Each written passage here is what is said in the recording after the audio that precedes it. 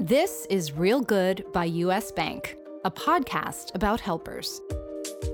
When you come and you're clearly wearing your heart on your sleeve and understanding very clearly why you're there, people drop their guard and they want to be a part of that. I'm Faith Saley. Welcome back to another season of Real Good. Rudy Valdez got into filmmaking in order to find his voice and make sure voices like his were heard. The Emmy-winning director has tackled subjects as varied as inequity in the criminal justice system and the effect of COVID-19 on New York City's beloved performance venue, the Public Theater. His documentary on noted musician Carlos Santana is set for release later in 2023. Recently, Rudy finished the short film Translators, which documents kids helping their Spanish-speaking families navigate life in the United States. The film was completed with support from U.S. Bank and took home an award from the Tribeca Film Festival when it debuted. Our dear Greg Cunningham helped produce Translators and is so proud of Rudy's film. You can tell how much Greg appreciates the director's nuanced approach to complex topics and Rudy's ability to render them both touching and delightful. First of all, I'm so excited for today's conversation. We'll get into the film, we'll talk about all that, but our guest today is one of those people who, you meet some people and you just feel like you've known them for forever. And not only is he an incredibly talented artist, but he's just a funny dude. He's a funny dude. He's one of us, and so this is one of those projects where and we're talking about the Translators film, by the way, everybody. And if you haven't seen it, you can view it at translatorsfilm.com. And I encourage everybody to check it out. Well, Mazel Tov. And I'm so excited that you're here, Rudy Valdez, the director of Translators. No, thank you. I'm excited to be here as well. And for a second, when Greg was talking and describing, I was like, does he know it's me? That sounds bad. I didn't know if is Will Ferrell here? Wrong episode. This is the wrong episode. Yeah. Like, oh, Rudy. Forget everything. Let's just get through it. We'll fix it in post. It's okay, guys. Let's roll with it. So Greg, you directed folks to translatorsfilm.com. People, you can hit pause right now, everybody, and go watch it. It doesn't take long, which is kind of astonishing to me, Rudy, because I've seen the film now 5 times, and I'm always shocked that it's only 20 minutes. Because not that it feels long, it feels like time out of time, but when it's done, I feel like I have been transported thoroughly into the lives of the 3 kids that it follows. So it follows 3 kids who are immigrants, and they're bilingual, and they're the only ones in their basically non-English speaking families who can translate everything from, teachers' progress reports to financial documents to there's one kid, Harye, who helps her parents talk to a doctor about the surgery her younger sister is going to get. And so go watch it now or go watch it after this conversation. Rudy, did you ever translate for your parents? Were your parents new Americans? No, so my parents are fluent English. They were actually born. My mother was born in Michigan, in Ithaca, Michigan, because she was the daughter of migrant field workers. My father was born in Brownsville, Texas, and my grandparents are also born in America. My great-grandparents are also born in America, and my great-grandmother, when I was very little, I remember her telling me, never let them tell you, go back to your country. We've always been here, and we're from a part of Texas, at least on my mother's side over there. And I believe on my father's side, that used to be Mexico, and the border was pushed. And she was like, we've always been here. Never tell anyone that you don't belong here. And so I was never a translator in the sense that I had to translate language from my parents. However, my parents had a little Mexican grocery store in Lansing, Michigan, where I grew up. And it was a Mexican grocery store sort of in the hub of this little Mexican community. And so it was a real safe space for a lot of people that would come from surrounding cities and surrounding areas, especially on the weekends. It was a place where you could speak Spanish, where you could find Mexican products and videos and music and like all these different things. And so people spoke Spanish, they spoke English, they spoke Spanglish. And it was just a place where people knew they could come. And many times people would come into the store and find usually my mother. She was pretty active in the community. And they would say, you know, I need some help. Can you please come with me to my child's school, to the hospital, to the courthouse, to something, because I need somebody to translate. And every single time, no matter what was going on, my mom would pick me up, lock the store sometimes and close it and drive me with them. And I would see her translating for people at all these places. Wow. So I witnessed the access that she was giving people countless times. And so when this project first came, I was like, that's what hit me immediately, was those memories of growing up and understanding that people navigate our communities, our country in different ways. And we have to understand that. And I wanted to be a part of telling that story. You just used the word access, which is like, I think Greg has that tattooed across his chest, right, Greg? By this time? Season 5? Yeah. Language is access. And when you mentioned a few minutes back, you said you're all about voice. I wrote voice down in capital letters on my pink legal pad where I take notes, Rudy. And it's all the same. To have a voice, to be heard, to be able to form the words that other people can understand, that is access. Yeah. And that's at the heart of this story, right? 100%. Yeah, that's what this is. I mean, I think that this story is emblematic of a lot of things. Whenever I do a project, you know, I think about voice, I think about access, I think about representation, I think about what it means first and foremost for the people who are open and honest and vulnerable and willing to let me tell their story. Like, I want when they watch this to look back and see themselves and understand that their stories matter.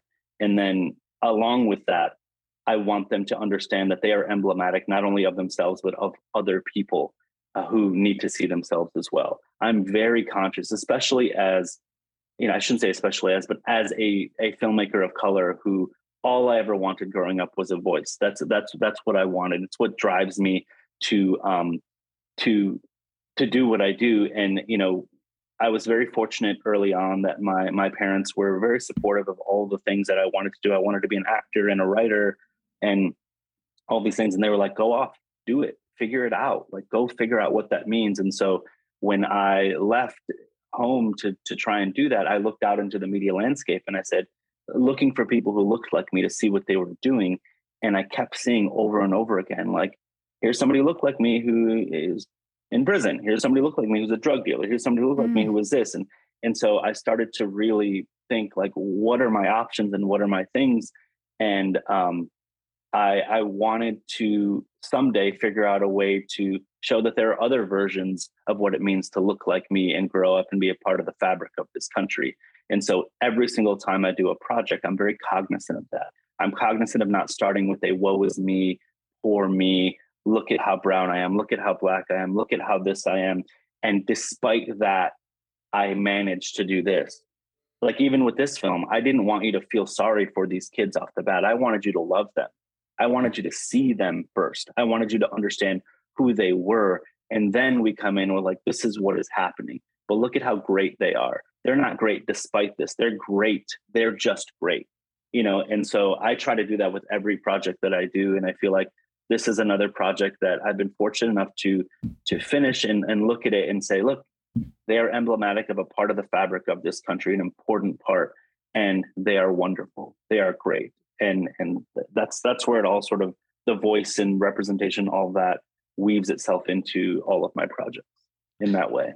The word that keeps coming to mind when you talk about your relationship with the side Greg was on, the bank side, let's call it, right? And the bank's relationship with you is trust. Like, you were fully, it sounds like you were fully entrusted with what's your vision for this. And you had to trust that the bank really meant it. Yes. And then for your entire film to succeed, I've heard you talk about this in lots of interviews, it was entirely based on the trust you earned or asked for from these families. Yeah. Yeah. And I think that, again, like that process of gaining that trust from families, from kids, from mothers, from fathers, I could only genuinely achieve knowing that I have the trust of my producers because I couldn't go in and say, listen, this is the story we're telling, and this is what we're going to do, and this is how we're going to do it, and this is why we're going to do it, if I didn't fully trust that that was what the end result was going to be. You know, that's always my biggest fear, is like, I'm going to come in and say, this is your story, and we believe in your story, and we're going to do that. And then I turn it around and they're like, well, we're actually going to shift your story and make it something else. So I had to have that in me to be honest and open with them about what this was.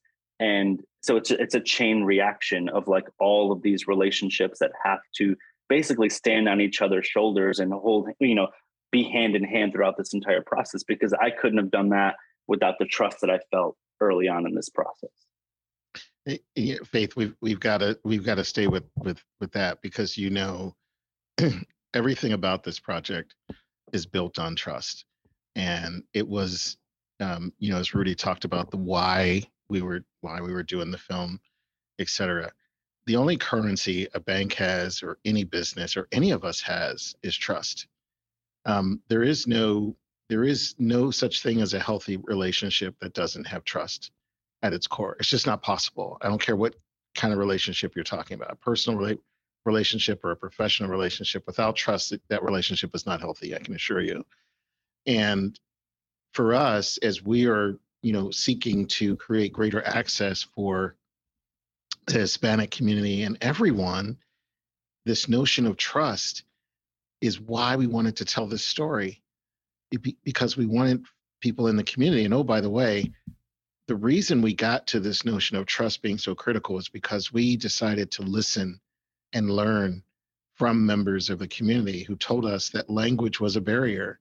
And we listened to our employees and bankers who were interacting with these families, who were telling us these stories of these new American families who, for them, language actually was access. And so we didn't want to do a commercial. That was the last thing we were looking to do, was to produce a commercial that was highlighting US Bank. That's what everybody else would do.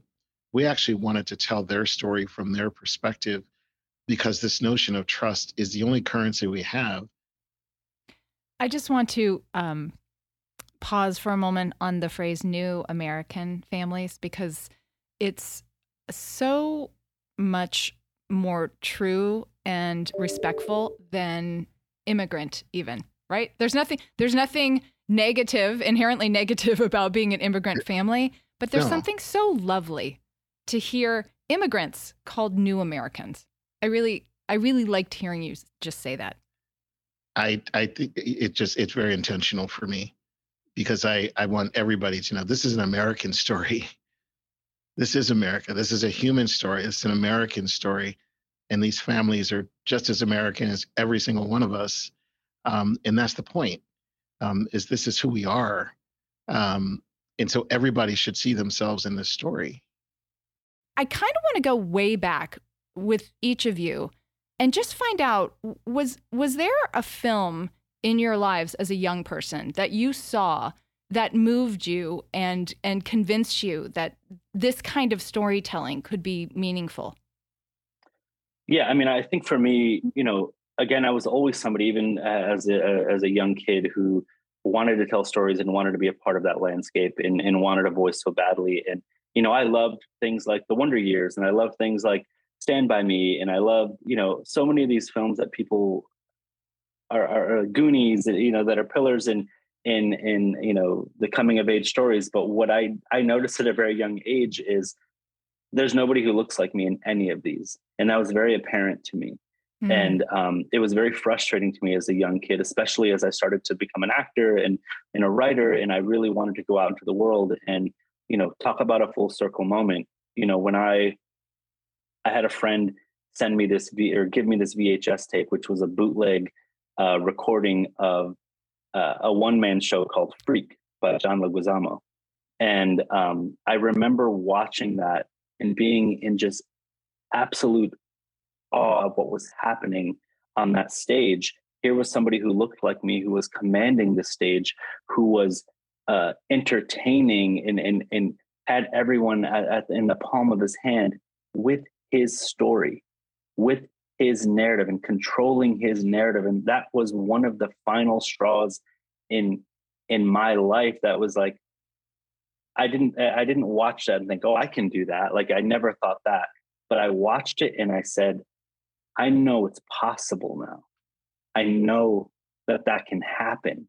And so I dropped out of college and I left. I was like, I'm going to New York and I'm going to figure out how to have a voice and how to do some of these things.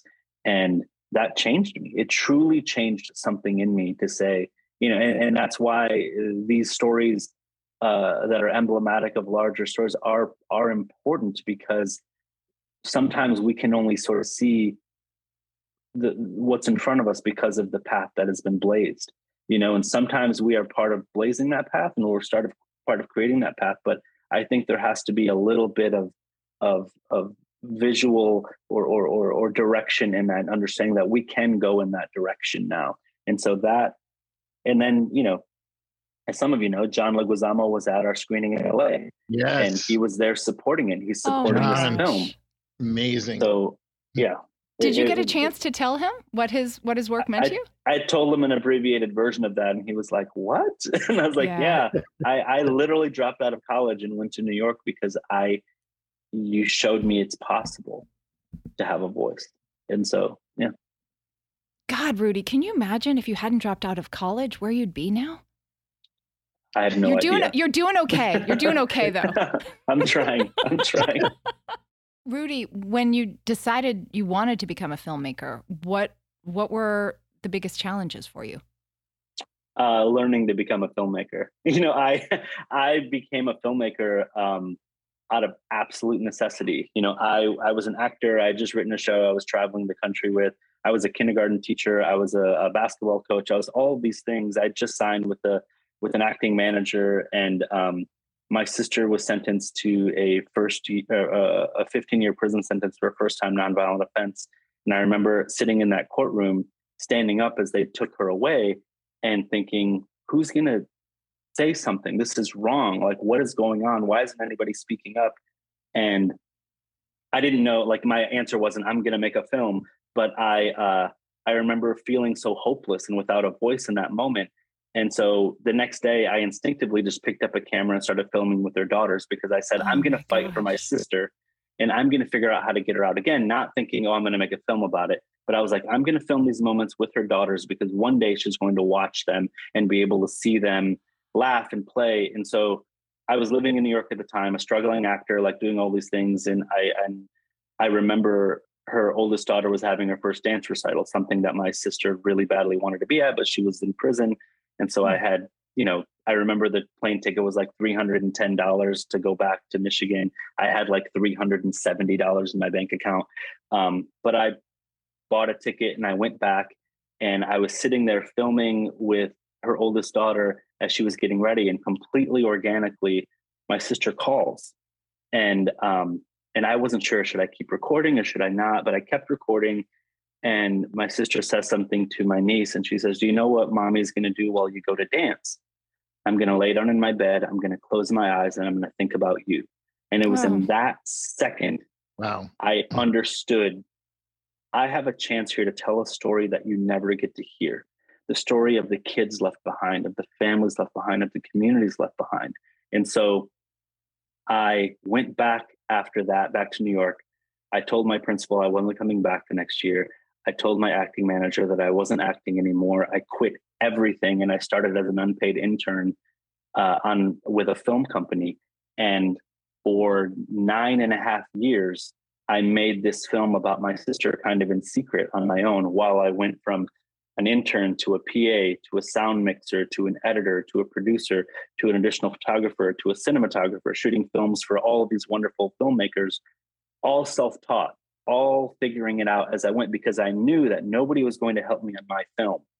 I had to figure out how to do all of those things. And then in the end, I was able to get funding because something happens in my sister's story. And I get into Sundance. We win the audience award at Sundance. We get picked up for HBO. I end up winning the Primetime Emmy for it. And the hardest thing about all of that was way back at the beginning, understanding that I could do it and believing in myself and believing in voice. And my belief in voice propelled me to fight for 10 years to figure out how to do that. So the hardest part about all of it was believing in myself. And we should let people know that the name of that film is The Sentence, and you can go see it, right? It's on HBO. Yeah. I love that the arc of your journey as a filmmaker, telling the stories that need to be told, is one that went from frustration and came out of impotence, right? What can I do?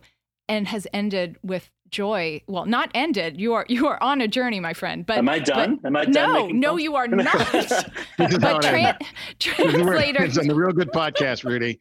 We were here to tell you. Talk about a mic drop. But you have now arrived at joy and inspiration.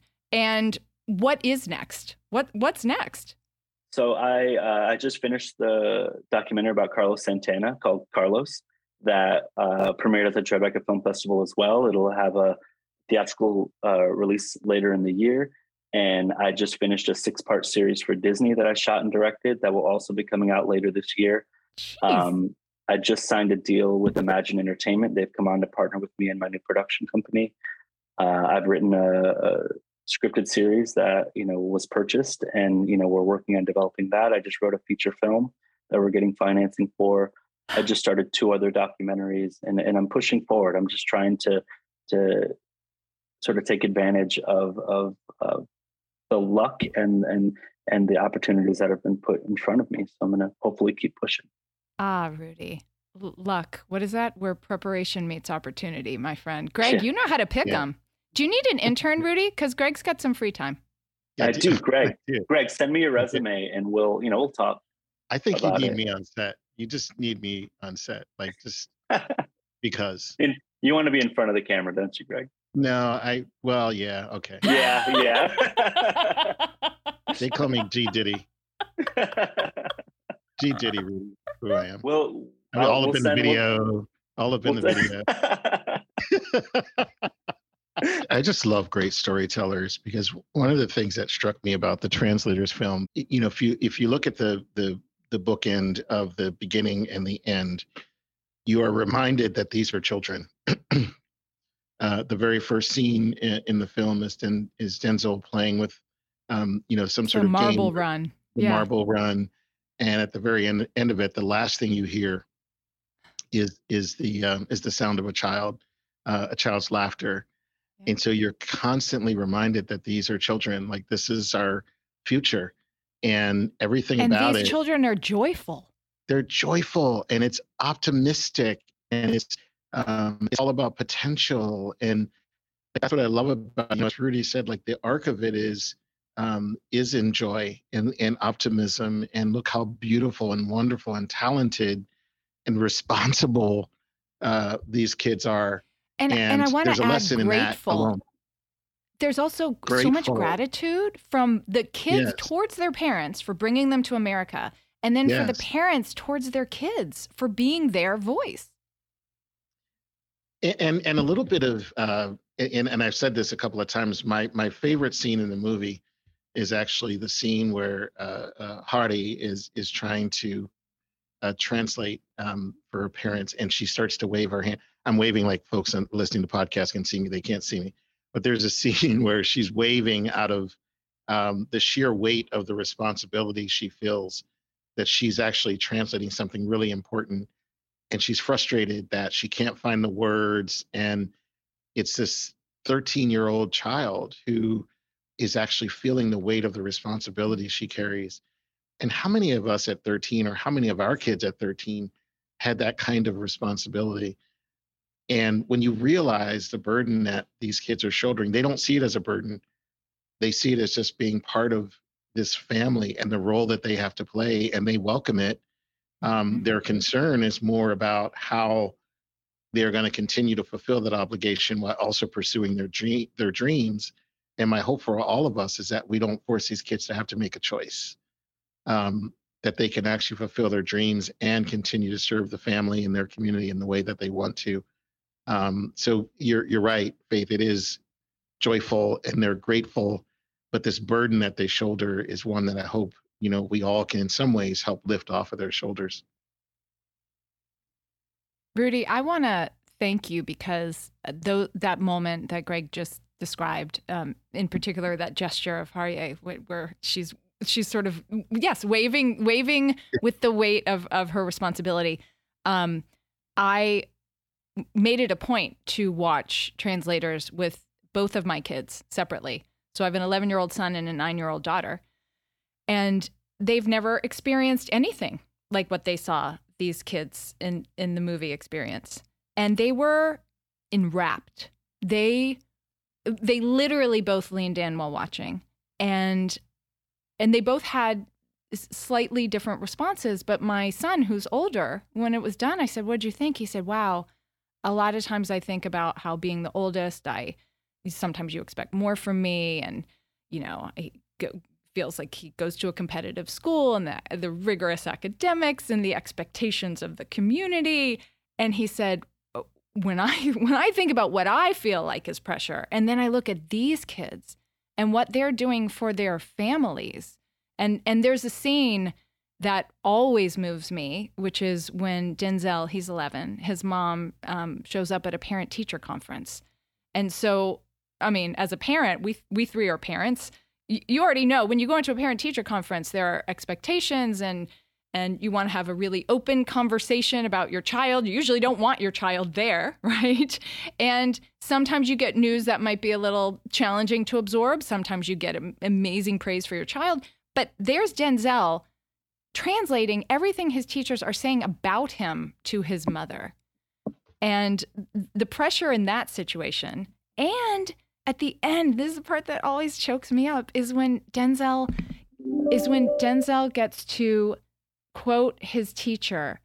She says, "What she appreciates about me is that I never give up. I always keep going."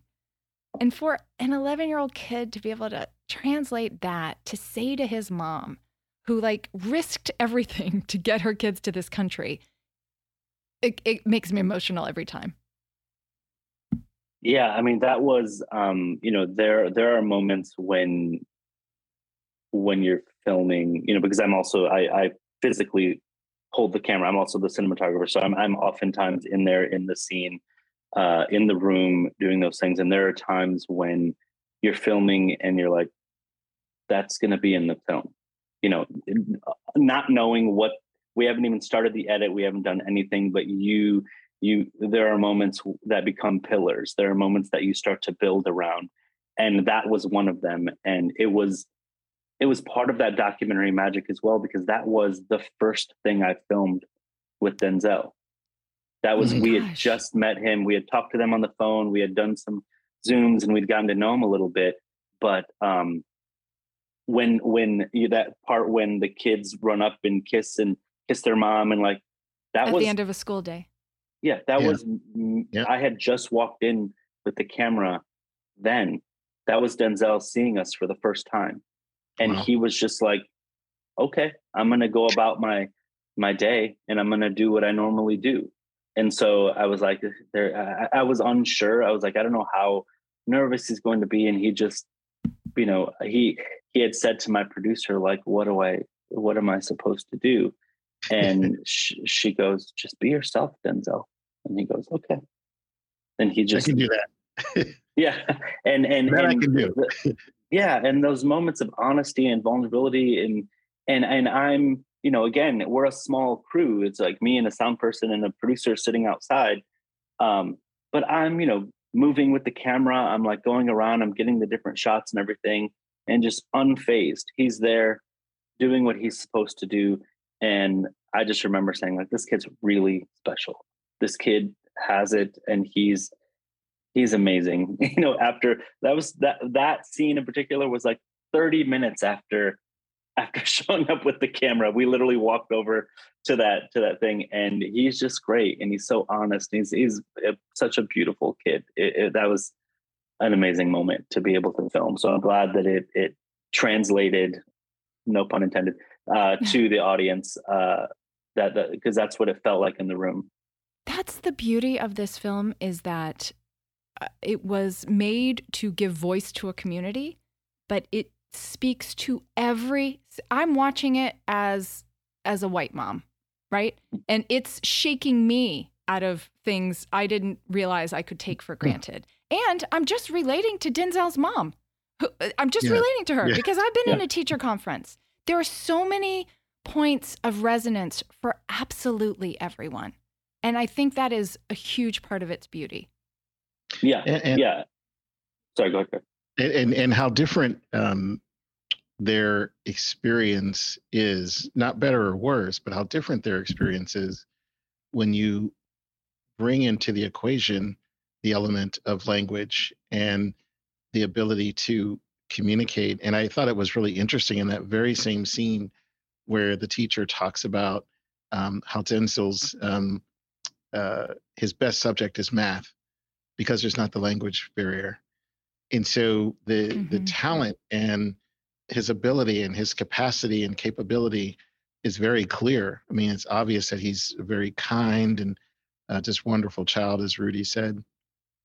But when you think about the work and why this story is so important, it's how do we make sure that things like the ability to communicate in language don't hold back and diminish the potential of these kids and these families. And that's so much of what this is about. It's so much of what we as a bank are doing to make sure we've got the tools and resources like a Spanish language voice assistant in our mobile app, all these things that allow these families to reach their full potential, because that is our purpose as a bank, is to help individuals and families reach their full potential.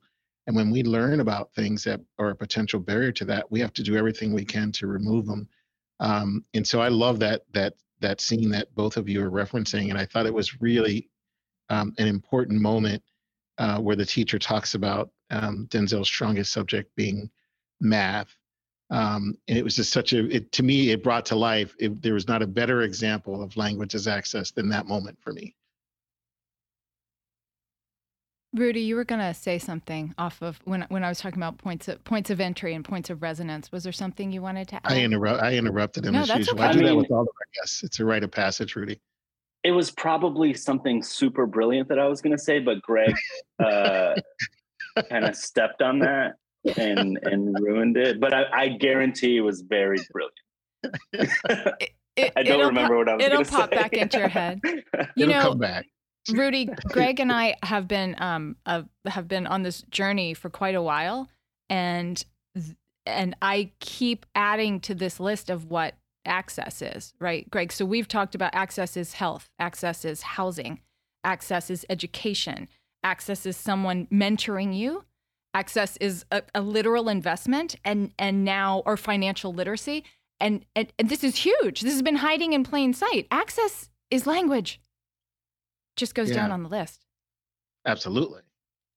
Very high on that list, too. It reminds me of the, maybe not surprises, but realizations that came to me as I was watching Translators. So one very specific one is Virginia's father says, learning English is my duty. However, as an adult, I have limited time for studying. And it made me realize that I've often sort of blithely thought, well, yeah, if we picked up and moved to Italy for a year, I'd just learn Italian. And I think I have had passing thoughts like, why do these kids have to speak for their parents? Like, aren't their parents doing Duolingo, on their way to work, right? That kind of question comes from privilege, comes from my privilege to think that they have time while taking care of their children, while doing whatever work they're doing, to learn another language. It takes time. And so I both respected Virginia's father for saying it's my duty and that he wants to, and for explaining that he doesn't have the time. So that was just one of those moments in the film where I checked the things that I take for granted. No, yeah, I think that that's, it's so true. And one of the interesting things when I was filming Adi's dance recital, I was trying to find a spot like up front to be able to get those shots that you see. And right before the dance recital started, I went up to the people who were sitting in the front and I said, "Hey, I'm wondering if when this recital starts at this section, if I could just come and sneak and sit on the ground in front of you for a second." And they were like, yeah, it's totally fine. It's great. And then they were like, "What are you filming, by the way? Is this for the recital?" I was like, "No, I'm actually doing a documentary, and one of the people I'm following is part of the dance route." And they're like, "Oh, who?" And I said Adi, and they were like, "Oh, she's in our daughter's class, or in our daughter's whatever." Like, they knew her. And they said, "Why are you following her?" And I said, "Well, I'm doing a story about kids who translate for their parents because they're first generation and their parents don't speak English." And one of the women says, "Why don't they just learn?" And I said, "Well, it's not so easy. The parents come to this country, they're newer to this country, they have to take the jobs that they can get, which often aren't really, you don't have a lot of choices when you don't speak English. So you take what you can sort of get. And oftentimes those aren't high paying jobs. So you're having to work a lot of hours. You have children, you have a lot of responsibilities." I was like, so after working a 10-hour day, a 12-hour day and taking care of your kids, you don't always have 2 hours to then dedicate to learning English. I said, so it's tough. And I was like, and not to mention, even if you have the time, it's tough for people over a certain age to just learn another language. And I said, I think they're really trying and they want to do that, but it's difficult. So in the meantime, their children act as translators for them. Their children help them navigate the world. And they were like, I'm sorry. They're like, "I'm very sorry." I was like, I didn't mean to be, but I was a little frustrated that they were just like, "Why don't they just learn English?" And I was like, okay, all right. But that's where that's right. And that's where this film does the show, not tell, right? Because I think a lot of people have, with no ill intentions, have had those thoughts. And now we see it. It shows us why. And Virginia's family cleans together. That's one of the ways that her parents support the family, is that they do custodial, janitorial stuff right after businesses close. And Greg and Rudy, when we had a panel at Tribeca, you remember I asked Virginia what her and by the way, Virginia's mom had been working really hard on her English. She showed up and was on the panel and more than held her own. Did. She was amazing. And I said, Virginia in the film mentions that her parents have degrees. They went to university in Venezuela. Is that where they're from, Rudy? In Venezuela. And I said, Virginia, what are your parents' degrees in? And I'll toss it over to you, Rudy. Do you remember what she told us? So her father was actually a horse trainer for a very long time, but like a very what I don't know the high end is the word, but like esteemed elite horse trainer. So he had like a substantial job. I believe her mother worked in accounting or something like that. Oh, I thought she said she was a teacher. They had degrees. Maybe she was a teacher. I forget, like maybe a math teacher or something, but they both had degrees and they had wonderful careers. It was just not safe for them to stay. So they moved over, but those careers and those the work that they'd done doesn't, again, no pun intended, doesn't translate to coming over here and just saying, well, I'm just going to do that here, because that's not the way it works. And so I think the misconception a lot of times is, immigrants coming over here are, uneducated, unmotivated, on all of these other things, or they're being called other things that they're certainly not. And I think a lot of times it couldn't be farther from the truth. I think they're very educated. They're highly intelligent, a lot, and it's difficult to be dropped into a country that you don't speak the primary language that is there, and you're expected to just navigate and do all the same things, but it's not easy. And as we see in this, it's doable, and these families are doing it, and they're standing up, and they're doing everything they can. But we have to have a little empathy and compassion and understanding that this isn't a detriment. This isn't a bad thing. It is a wonderful part of the tapestry of this unfinished country. And, that's what I really wanted to show in this film, that it's not a bad thing to still be learning. That was a mic drop. That's a mic drop moment. I wish I had a mic. I wish that I had a mic. Here, well, I'll Faith just and I, bang we on usually mine. use the word church. We usually use the word church. You take him to church, Rudy. Take him to church. Take him to church. Church. Take him to church. That's how Greg has translated for me. I used to say church, like a white lady, but now I say church. and grace. The other thing we need is grace. And one of my other favorite, I have lots of favorite scenes, clearly. Keep going. But the DMV. And then Rudy, you'd be thinking of yours, by the way. Okay, go ahead, Greg. The DMV scene is another one. So we should explain. Where Hadi and her family are going to the DMV to get their identification driver's licenses, and they want Hadi to also get an ID. And the guy at the DMV, when they sit down, one of the first questions he asks is for their immigration papers. He asks for that, and then he says, "Okay, so who wants to go first?" And he's just such a pleasant gentleman in how he approaches them, with such respect and grace and compassion. And he's very patient and humorous, and he's patient, and clearly, all of that is so important, because these people who ask the question, well, why don't they just learn, would never put that same kind of expectation on themselves when they most of those people only speak English. And, that's sort of the American way. Like, we don't need to learn another language. And when you travel abroad, I don't need to speak the language. And, we set these expectations on others that we don't set on ourselves. And we don't provide the necessary grace so that everyone can live and thrive in this system that is, really built to create and help everyone sort of fulfill their destiny. And that scene for me was such a pivotal moment in the way that gentleman at the DMV just sort of treated them with such respect. The word grace just popped in my head immediately. And I think after seeing this film, people will understand why that is so important. Rudy, what was it like to approach people like the DMV guy or Denzel's teachers, who were not originally enrolled in the project the same way the families were?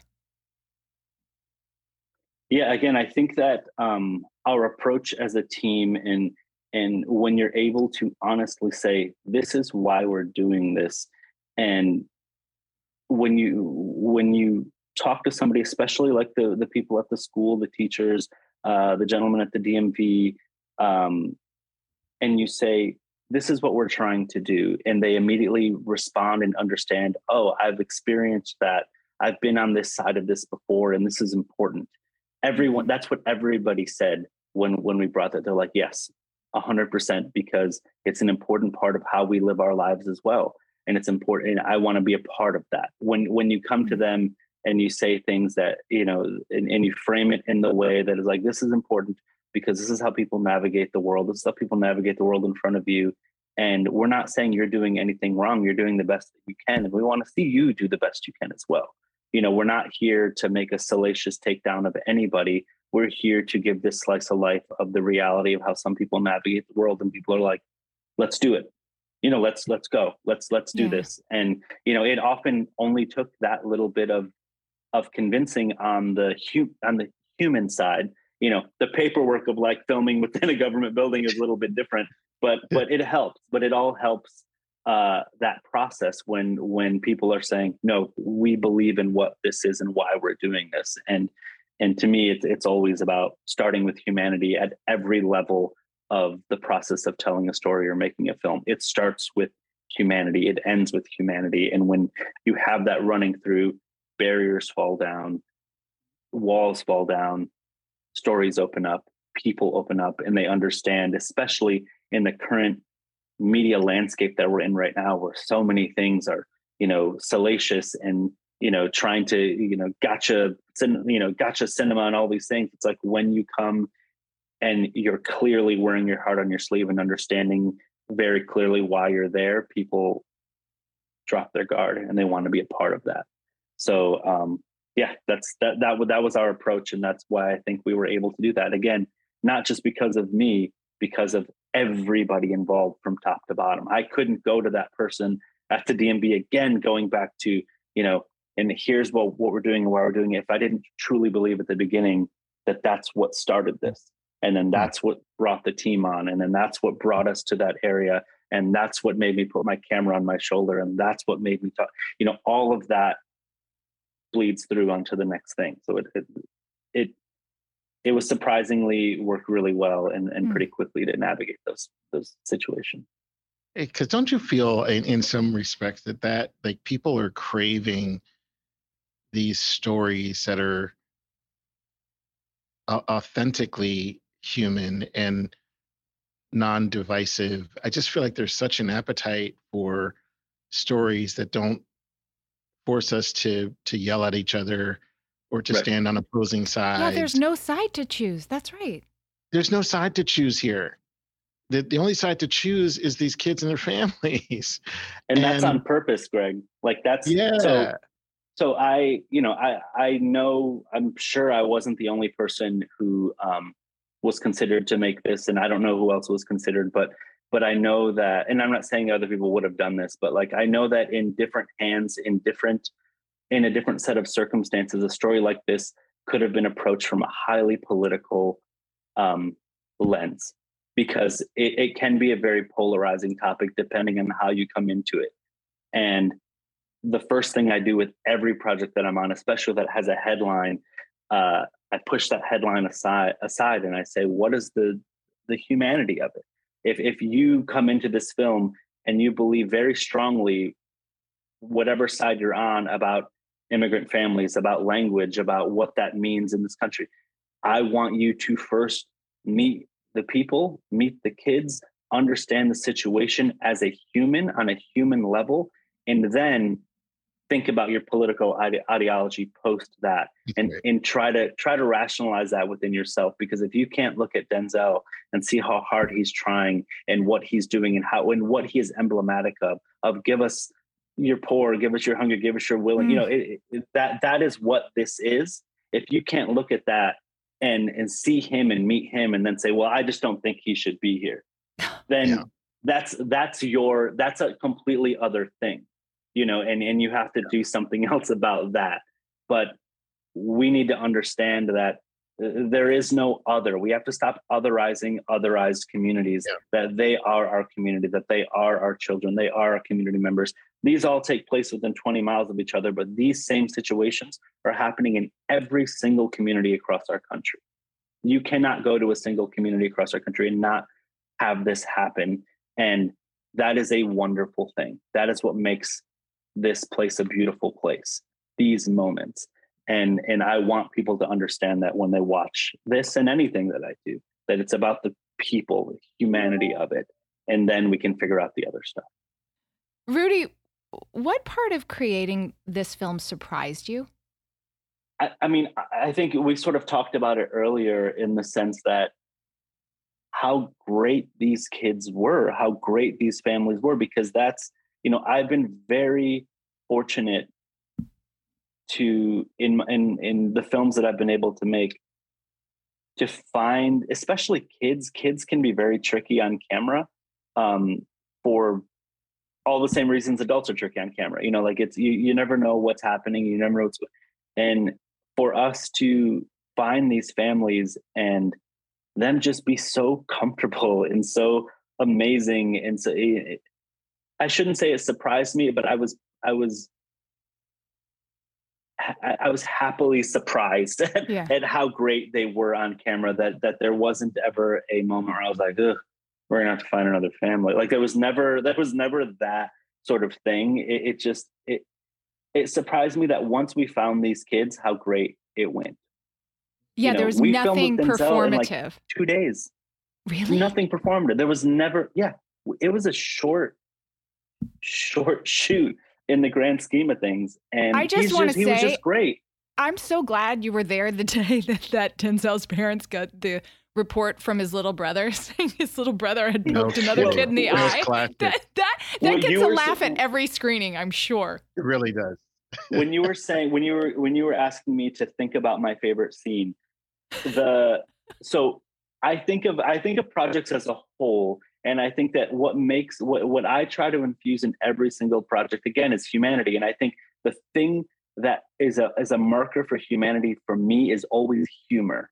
I think that if you're able to find these moments of levity, you're able to understand. I think levity grounds us. It's something that we can all relate to if we can all chuckle about it. And I think that there are these fleeting moments throughout the film where you see a smile, where you see a chuckle, where you see these very open, comfortable moments.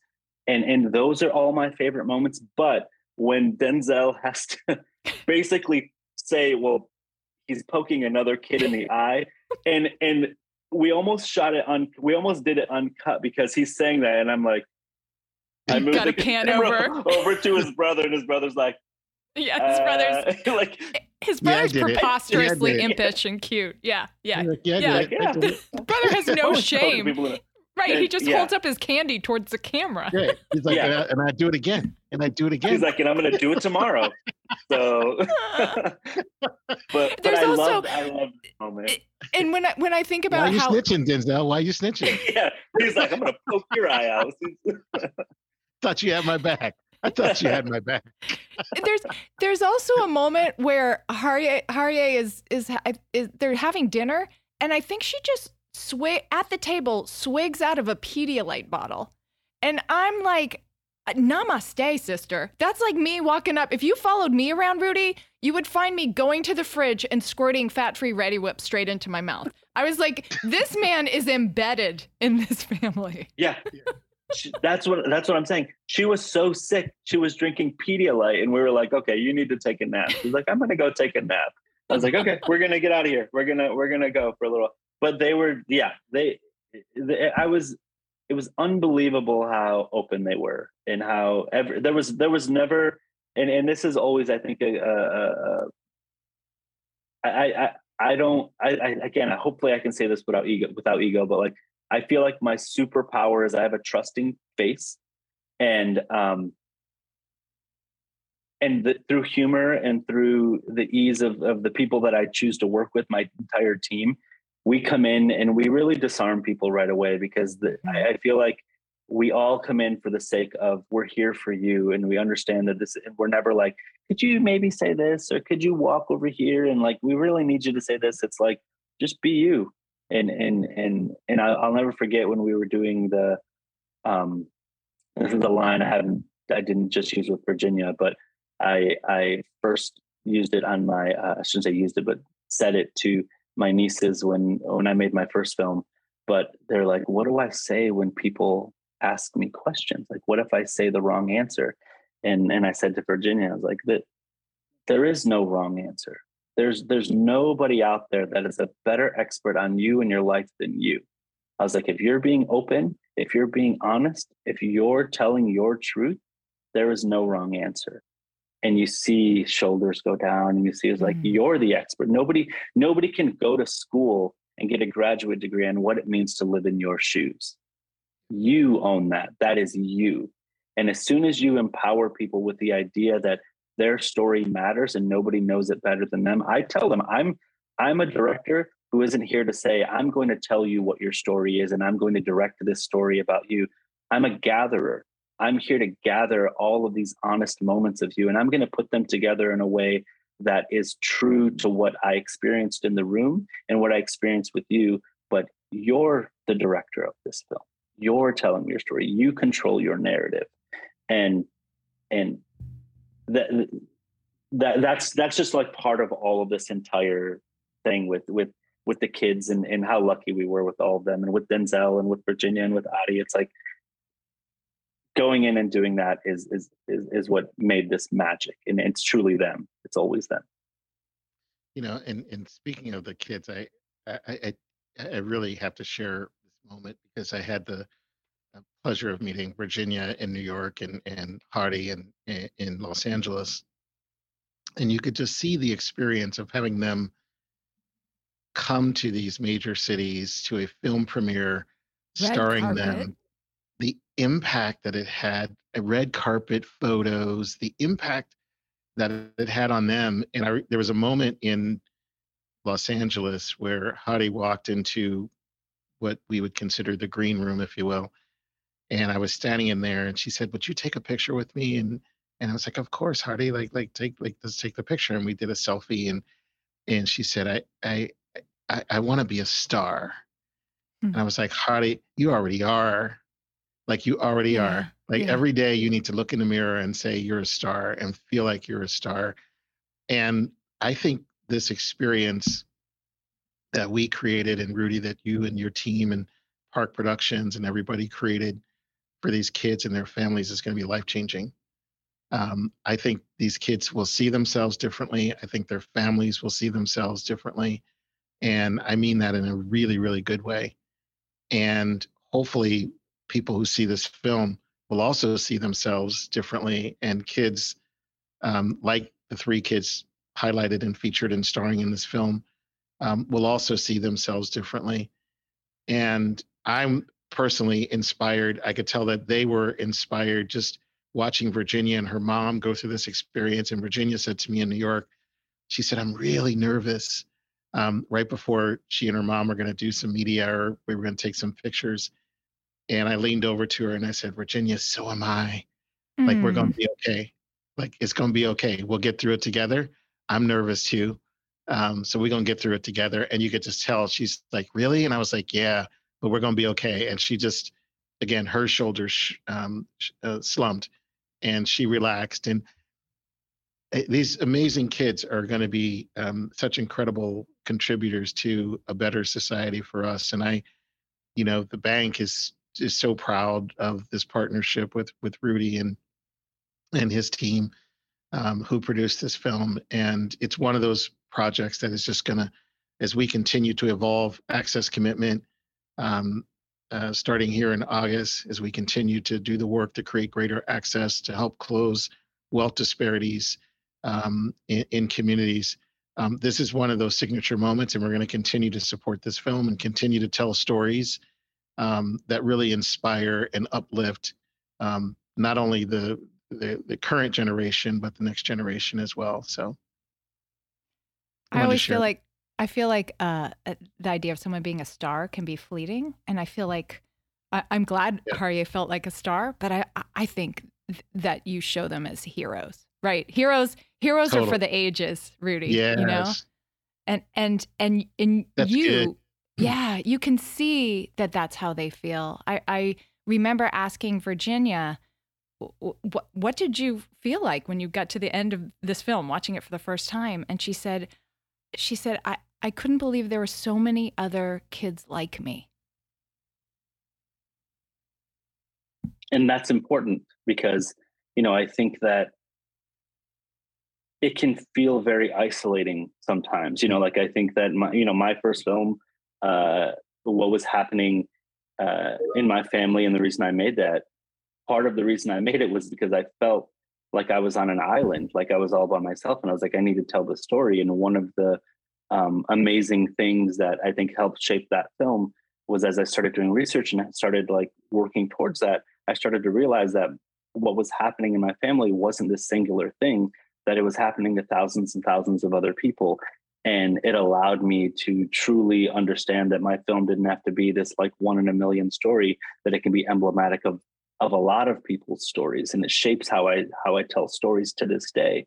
And the same with this. I think that what is wonderful about this is that you have three kids on very different parts of their journey of being a translator for their family. Denzel's on the younger side, Adi is in her like beginning teenage years, and Virginia is sort of figuring out what her next step in life is going to be as she becomes a young adult and all those things. And so I think what's important and what we're seeing so much at these screenings and these events that we're having is exactly what Adi or what Virginia was mentioning, is that so many people are seeing themselves sometimes for the first time on camera, a story that is emblematic of them, and it's positive and it's beautiful and it's hopeful. It's not a burden. It's not these terrible things, that they're able to be proud of who they are, of the hero that they have been for their family. And I mean, lines after the screenings of people just coming up and saying, thank you for sharing this story. I don't feel alone anymore. And that's success. That's why we make these films, and that's why we do this. So it's been unbelievable to see that response and to see, just people say, I see myself and I'm not alone. It's been unbelievable. Virginia talks about how when she graduates from high school, and she's painting this beautiful mural, as we hear her say this, she talks about how she plans to stay close to her parents because she thinks they will need her. And that was another moment where I realized so many of us are raising our children to launch. And it is, or I think, oh gosh, when my kids go away, I'm going to follow them. I'll miss them too much. And it was so beautiful to hear her talk about her wanting to stay with family and her responsibility, keeping her tethered in a way that she chooses. We've talked so much today about voice, and I want to thank you both for creating this incredible story, because people need to have voices, and voices need to be heard.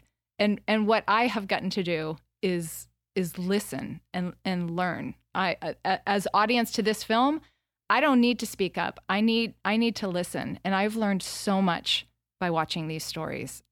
Rudy, congratulations. Greg, good job. What's your next film? Yeah, Greg.